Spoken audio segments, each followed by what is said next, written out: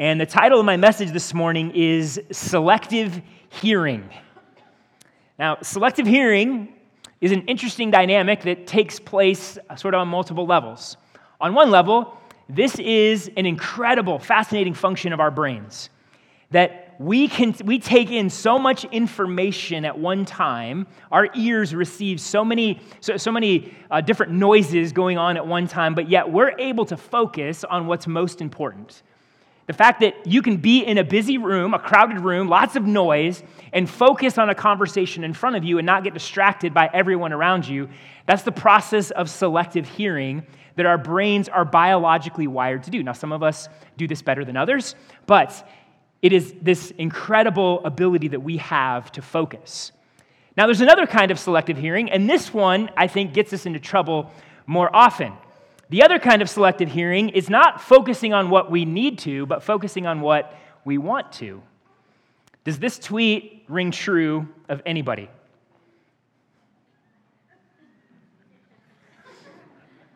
Some of you are slowly starting to get that.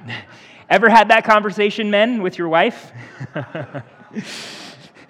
Another form of selective hearing is we can zone out what people are saying because we've decided it's not all that important to listen to. And so we are very selective in what we choose to hear, what we choose to pay attention to. Another way that this can happen is when we are in conversations with people and we cherry pick what we want to hear them say, or we will latch onto one aspect of what they say rather than the whole of what they're saying. Have you ever had somebody tell you, hey, you heard what you wanted to hear? Where you latched onto maybe just the positive things they were saying and you sort of ignored the correction that they were bringing. Or vice versa. Maybe you only heard the negative things they were saying and you didn't hear actually the positive encouragement that came with it. Like, we're so good at latching onto what may fit our bias or fit our sort of agenda that we can be selective in our hearing what we want to hear, not always what we need to hear. In our passage this morning, James is going to confront us on the dangers of selective hearing. The kind of selective hearing where we hear God's word, and we may even outwardly posture as if we are receiving God's word, but we're actually not being faithful to do God's word. And the danger of this kind of selective hearing is that, as James is going to say multiple times, it is self-deception. We deceive ourselves when we participate in selective hearing. And the fruit of selective hearing, at best, is shallow and superficial and immature faith, and at worst, empty and meaningless faith. And so James is going to press our selective hearing this morning. He's going to challenge our selective hearing, and he's going to call us to something far better. And so here's the main point of our passage this morning. Truly hearing the word is obediently doing the word. Truly hearing the word is obediently doing the word. So let's walk through this passage and see how James holds out this truth for us. And let's start here, that to truly hear the word, we have to start with a posture of humility. So back in verse 17, and Pastor Paul touched on this verse a couple weeks ago, James writes that God gave us new birth, new spiritual life through his word of truth. He has given us his word, and it is by his word that we experience new life in Christ. And then now in verses 19 through 21, James is going to point us to the condition of our hearts, the condition our hearts need to be in if we are going to receive this word. He writes, "My dear brothers and sisters, understand this. Everyone should be quick to listen, slow to speak, and slow to anger. For human anger does not accomplish God's righteousness. Therefore, ridding yourselves of all moral filth and the evil that is so prevalent, humbly receive the implanted word, which is able to save your souls." If you want to experience the new life that the word brings, new birth, new creation, as we talked about last week, then we need to have a posture of humility. Our hearts must be humble before God. We must be ready to receive and to hear and to do. Notice what James says in verse 21, humbly receive the implanted word. Where is this word coming from? Not inside us. It is something given to us. It is implanted in us. This word does not originate within us. It originates from God. God gives it to us. And it's something we are to receive humbly. It is a word that we recognize we don't get to call into existence. It's a word that we don't get to shape and define. Rather, we respond, we receive to what God has given us, and we do so humbly. This call to humility actually calls us back to verse 9 in chapter 1. Let the brother of humble circumstances boast in his exaltation. So who is the one who experiences the power of new birth? Who is the one that God exalts and lifts up and transforms? The humble. The one who is humble. The one who receives. The one who acknowledges their need for salvation and transformation.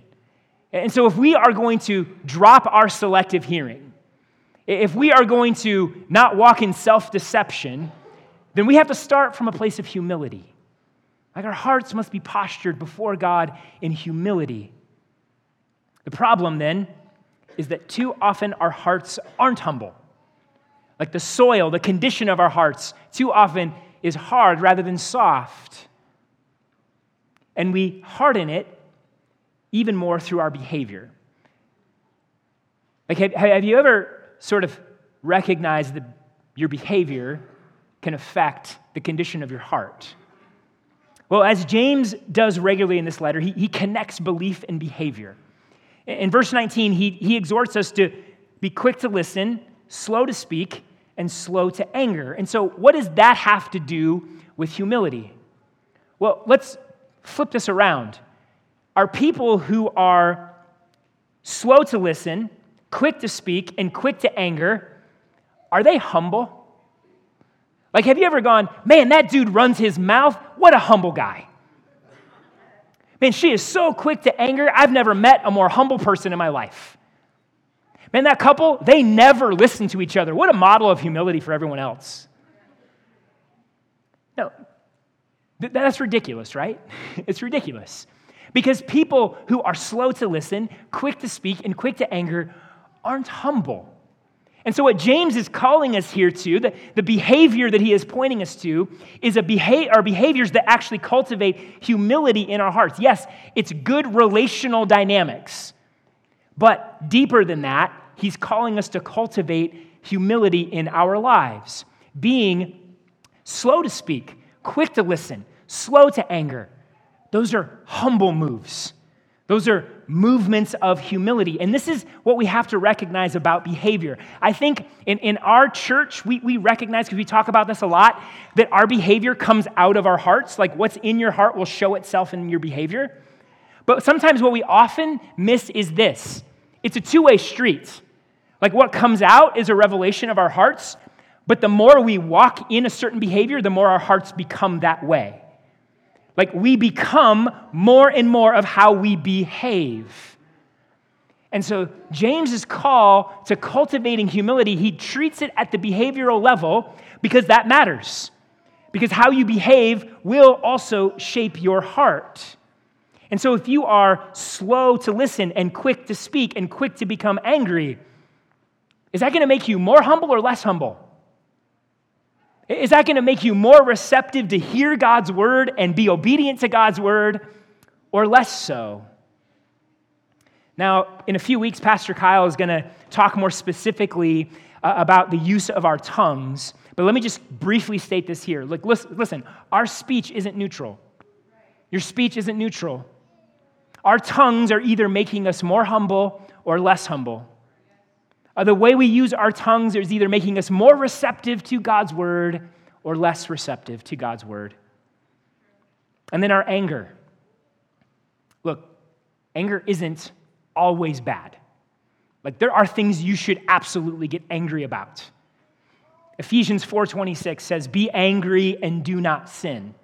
James doesn't say, don't be angry. He says, be slow to anger. Don't be reactionary. Don't be defensive. Don't blast others with your pride or cut them with your coldness. You see, anger can be righteous. But, let's be honest, Is your anger more often sanctified or sinful? When you experience anger, is it usually righteous or is it sinful? Like, let's be honest, most of us, our anger is not righteous. Like, sometimes it is, but more often than not, it isn't. More often than not, it is full of pride. It is full of selfishness. We get frustrated at other people because they're not getting on our agenda and our timeline. They're not doing what we want. And so you have to ask the question, if you're feeling sort of a defensiveness that anger is okay, hey, is your anger making you more humble or less humble? The angrier you get, does it make you more receptive to God's word or less receptive to God's word? James says, be slow to anger, for human anger does not accomplish God's righteousness. Meaning, in our anger, more often than not, what's coming out of us is not righteousness. It's not reflecting the character of God. It's not bringing about righteous ends and righteous sort of goals. When we are in our anger, more often than not, it's a hardness of heart. And here's what we have to come to grips with. The more we give ourselves to anger, the more our hearts become shaped in anger. So about 1.5 years ago, I had this experience with Mindy that really struck me. One day she tells me, she's like, hey, I'm experiencing you more and more angry and irritable. And this was kind of a shock to my system because I'm a laid back guy. Like I don't get angry often. Like I see myself as someone who doesn't let things bother him all that much. And I had to stop and I had to recognize, like, while I'm laid back, I have a stubborn streak. And Mindy will tell you, I can be stubborn. And when I get angry, something happens in me where it's like this switch flips, and it's just, I can't come back from it. Like I cross this line and I get to this place where I just stop listening. I shut down. And no one is going to tell me otherwise what to do. And if I'm angry, I'm going to be angry. And I'm more the cold side of anger. I don't explode. It's more, I'm going to shut down, I'm going to cut you off, and I'm going to be cold. And what I recognized is because I had deceived myself into thinking, my anger, I'm really not an angry person, and my anger only happens once in a while under extreme conditions. I had told myself it's not that big a deal. And I didn't ever really deal with the things causing me to be angry. I would sort of just let the moment pass and get over it, and Mindy and I would kind of reconcile, but never really dealt with it. And so over time, that anger just started hardening my heart more and more and more, and I was becoming more and more irritable and less sensitive to God's word in the Spirit. And so my wife called me out on it. She's like, hey, is this the person you want to be? that I have to dance around your moods at home? And so by God's grace, I had a wife that called me out and good counsel to help me process through that. And I'm not going to say that I don't get angry. I still get angry. But what that experience showed me and really scared me into was this, that my anger was shaping me into someone who was not humble before God, not sensitive to his word, not ready to receive from his word and from his Spirit correction, and I wasn't walking in obedience. And so friends, listen, when we allow anger to rule our hearts, when we don't deal with it, it is shaping us into the kind of person that is not going to be humble, is not going to be receiving God's word in humility. And look, maybe anger isn't the thing that you necessarily struggle with, but the same problem underlies all of this. And what is it? It's pride. It's when we decide that Jesus isn't going to be on the throne, we're going to be on the throne. When it's not God's word that we're going to follow, it's our own word. When we decide that everybody needs to get in line with our agenda, and when they don't, we get upset. Or everybody needs to get in line with my agenda, and God needs to get in line with my agenda, and if nobody else does, well, I'm sure going to do it anyway.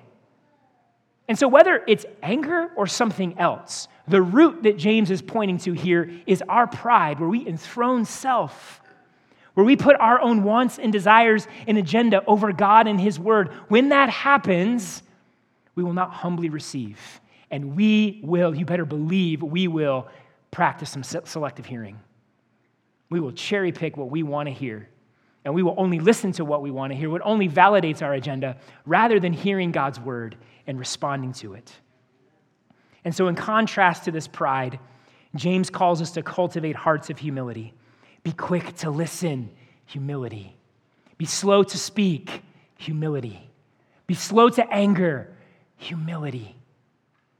And then also what he says here, rid ourselves of all moral filth and the evil that is so prevalent. And so the word translated rid here, or ridding, in the Greek literally means to unclothe, take off. Take off all moral filth and all evil. These are just general terms that James is using to talk about anything that is against the righteousness and goodness of God. That sin that clings to us, that sin that we have given ourselves to, take it off, unclothe yourself. And so the picture that James is painting here is a picture of repentance. Take off, turn away from, get rid of the sin that keeps you from humbly receiving God's word. The sin that builds pride in your heart, the sin that causes you to enthrone self in your own word rather than God in his word. James calls us here to a posture of repentance so that we may humbly receive the word of God that's able to save us. And so the question here is, have you repented?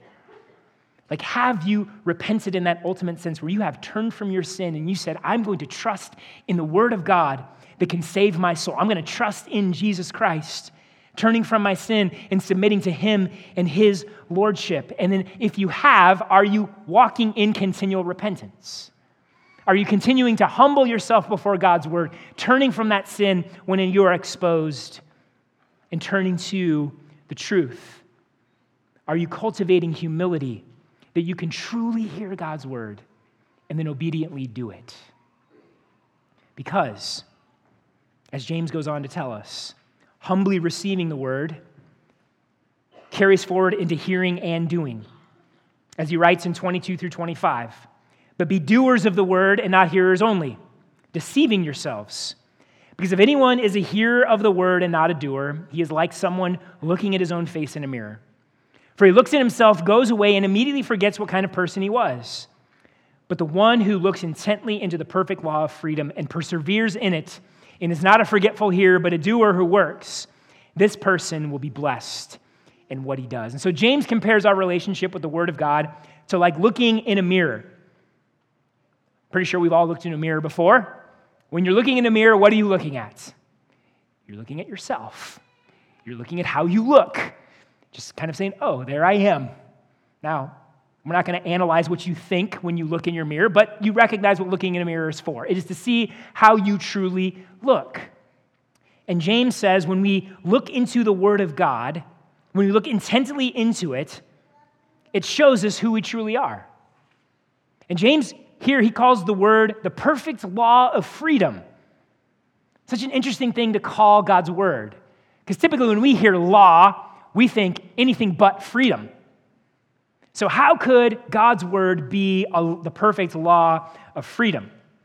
Well, what does God's word show us? What does it reveal to us? Let's just take a moment here and reflect on this. First and foremost, it shows us who God is. It shows us his character. It shows him that he is the sovereign, all-powerful, holy, majestic creator. And that he is good, and he is righteous, and he is just, and he is true. And so we see the greatness and the glory of God in his word, and we see his character.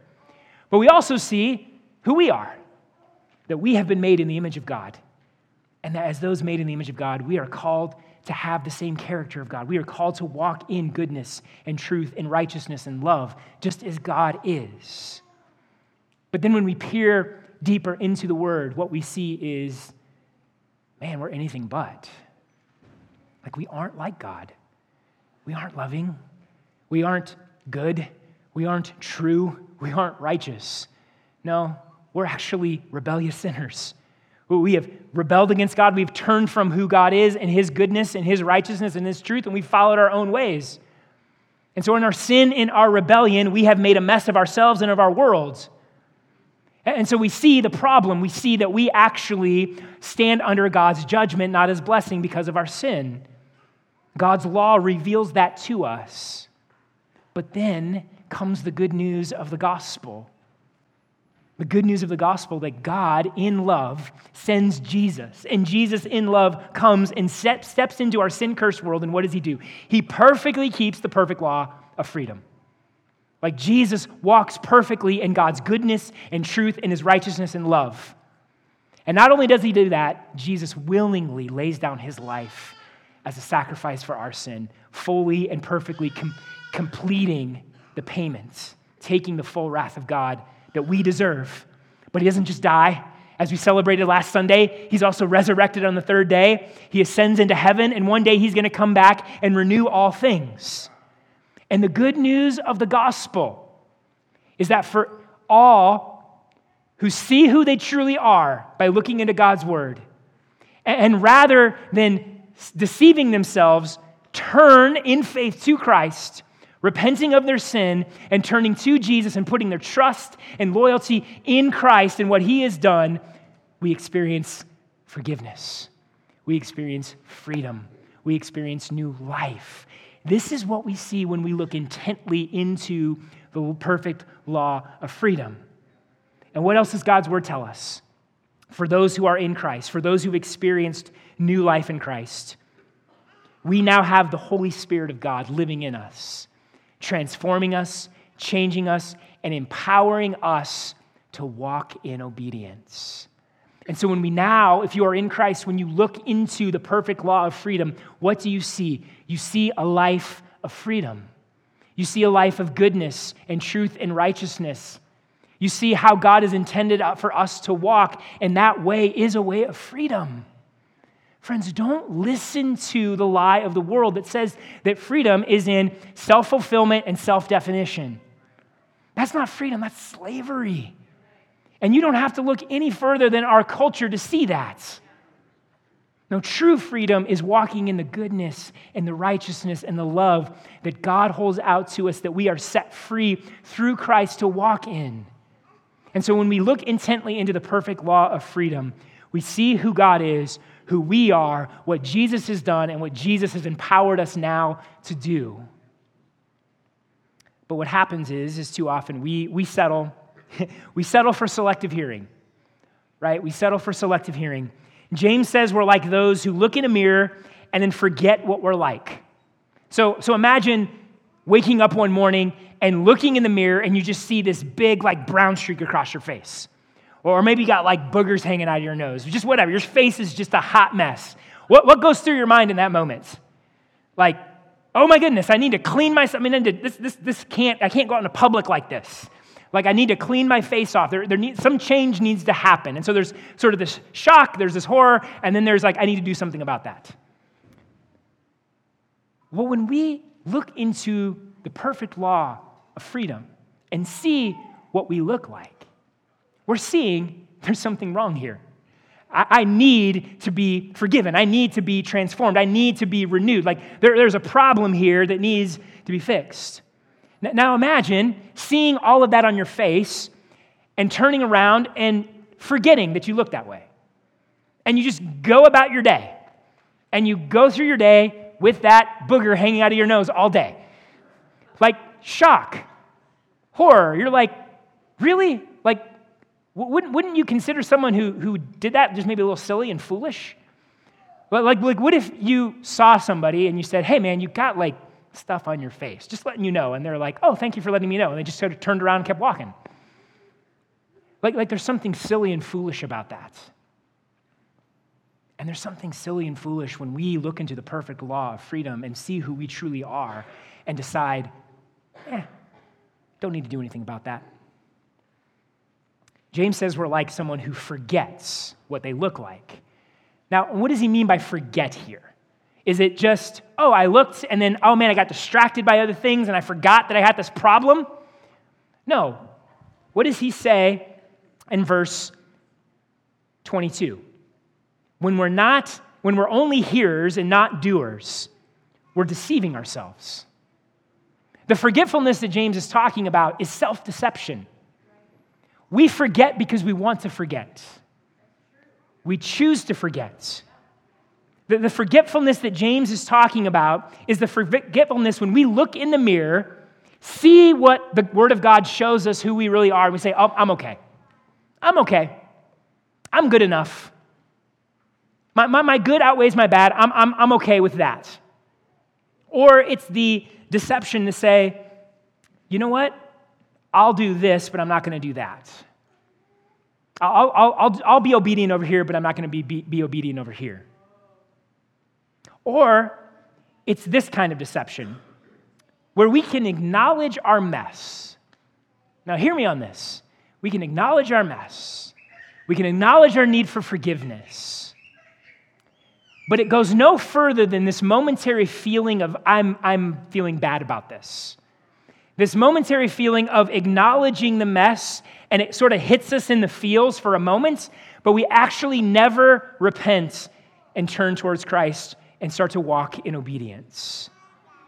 Friends, listen, if you can confess sin, and maybe you do this in prayer, maybe you do this in gospel community or to other people, but all it is sort of this cathartic confession where you're just getting this emotional, knot out of your system. And you actually never repent of that sin and turn from the sin and turn towards Christ and start walking in obedience. Listen, that's selective hearing. That's looking in a mirror and forgetting what you look like, and you are deceiving yourself. Friends, cathartic confession, feeling momentarily bad about something, that's not the same thing as repentance. Not the same thing as obedience. True repentance, true obedience, remember, humility before God. A humility that leads you away from sin to Christ, to obedience. And this is one of the fears that I have for us, First City Church. I think far too many of us live here. We live in that momentary, I feel bad about this, and I'll confess it, but it goes no further. We're looking in a mirror over and over and over, and we're forgetting. We're forgetting. We're exercising self-deception. We're telling ourselves that bad feel is enough rather than saying, oh, I need to repent. I need to not just be a hearer, I need to be a doer. Because friends, if we just live at the level of hearing and not doing, if we live at the level of deception, if we live at the level of selective hearing, friends, there's no blessing in that. There's no blessing in that. There's no growth. There's no maturity. There's no power. And then we start to feel hopeless. And that is not what the gospel intends to do in our lives. But notice what James says here. But the one who looks intently into the perfect law of freedom and perseveres in it and is not a forgetful hearer, but a doer who works, this person will be blessed in what he does. When we look into the perfect law of liberty, then do not forget. When we don't deceive ourselves, but rather humbly receive the word, depend upon Christ, repent of our sin, walk in obedience, and, notice what James says there, persevere in these things, meaning we keep humbly walking in obedience. We keep going to Christ. We keep confessing, keep repenting, keep walking in obedience throughout our life. As we persevere in these things, there's great blessing for us. There's promise here, church. There's promise. And this blessing isn't American dream blessing, health and prosperity and wealth. That's not what James is talking about. He's talking about something far greater. This is the blessing of the power of the Word of God. New life, salvation, forgiveness, freedom from sin, transformation and renewal, spiritual maturity, the power to walk in obedience. The goodness and the blessing of when you walk in righteousness, in truth, and goodness, that brings about blessing in your life. That has an impact on you and others in your life, and that is good. When you are empowered to love other people, that brings good into their lives. The power of the Word of God to bring hope and peace and joy and faith, God working in you and through you, all of this blessing is what James holds out for us here, what God's Word holds out for us. These are no small things. And then ultimately, where does this lead? What has James been talking about in chapter 1? Endurance. Like the end of all of that is endurance. You will make it all the way to the end. Your faith will be made sight, will be made complete. Like there's incredible promise here, church, but this doesn't come through selective hearing. This comes by truly hearing the word, by obediently doing the word. And then James concludes this train of thought by circling back to concrete behavior in verses 26 and 27.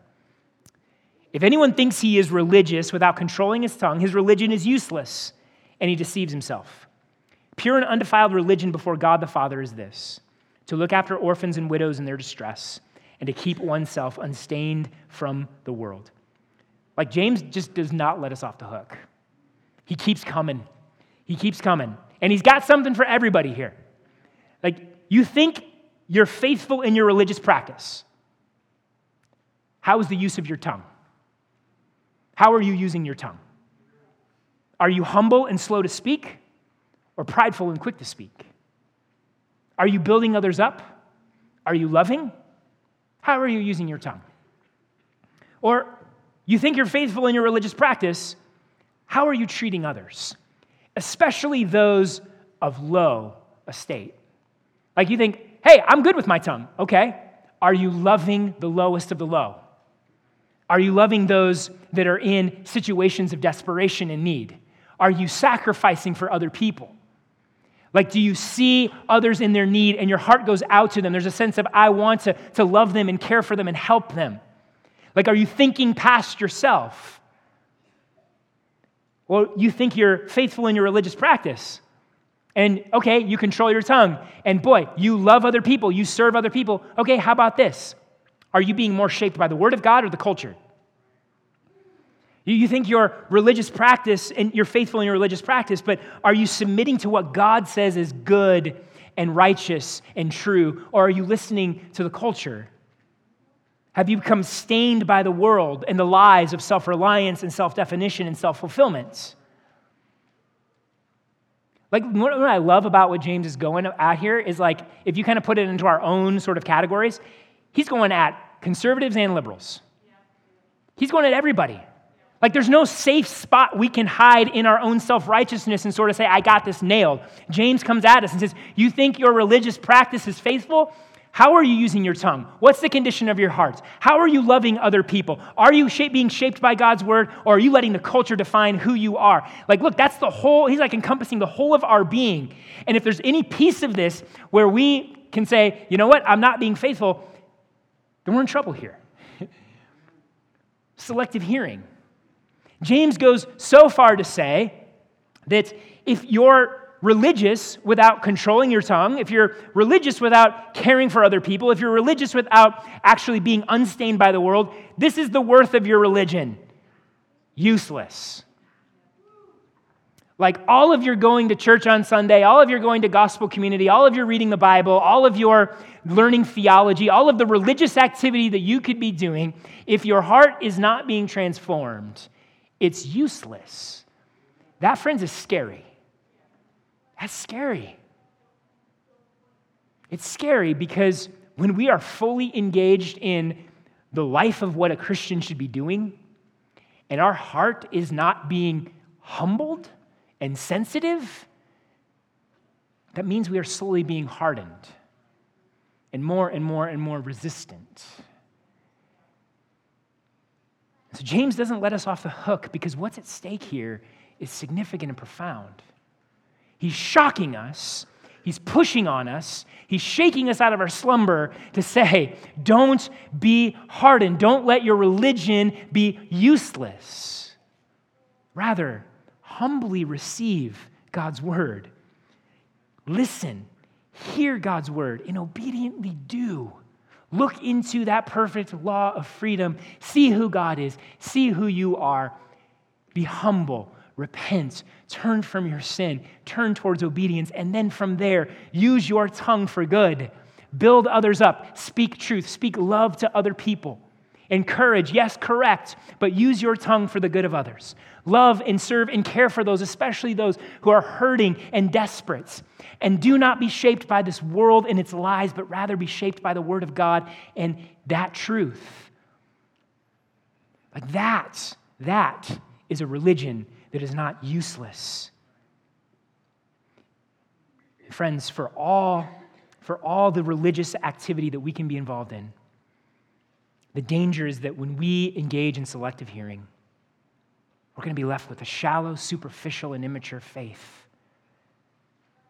And we're going to be hypocritical and unloving. Does anybody want that? I don't want that in my life. I don't think you want that in your life. I don't want that to define this church. And so James calls us to something better, something more.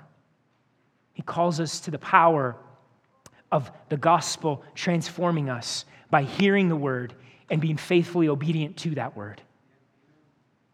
And so, church, rather than selective hearing, rather than being led by our pride, let us be those who cultivate humility.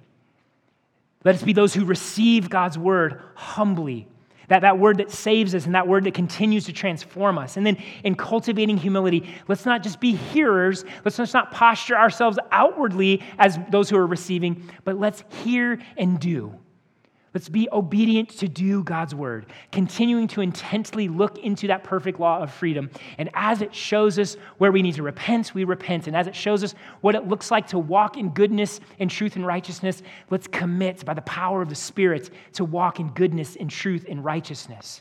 And let our obedience shine forth. Let our obedience shine forth in our worship. When we gather here on Sundays, let our obedience shine forth as we gather in gospel community. Let's continue to grow in our knowledge of God's word, but let's be obedient to that word. Let's speak that word to one another. Let's encourage one another to be obedient to that.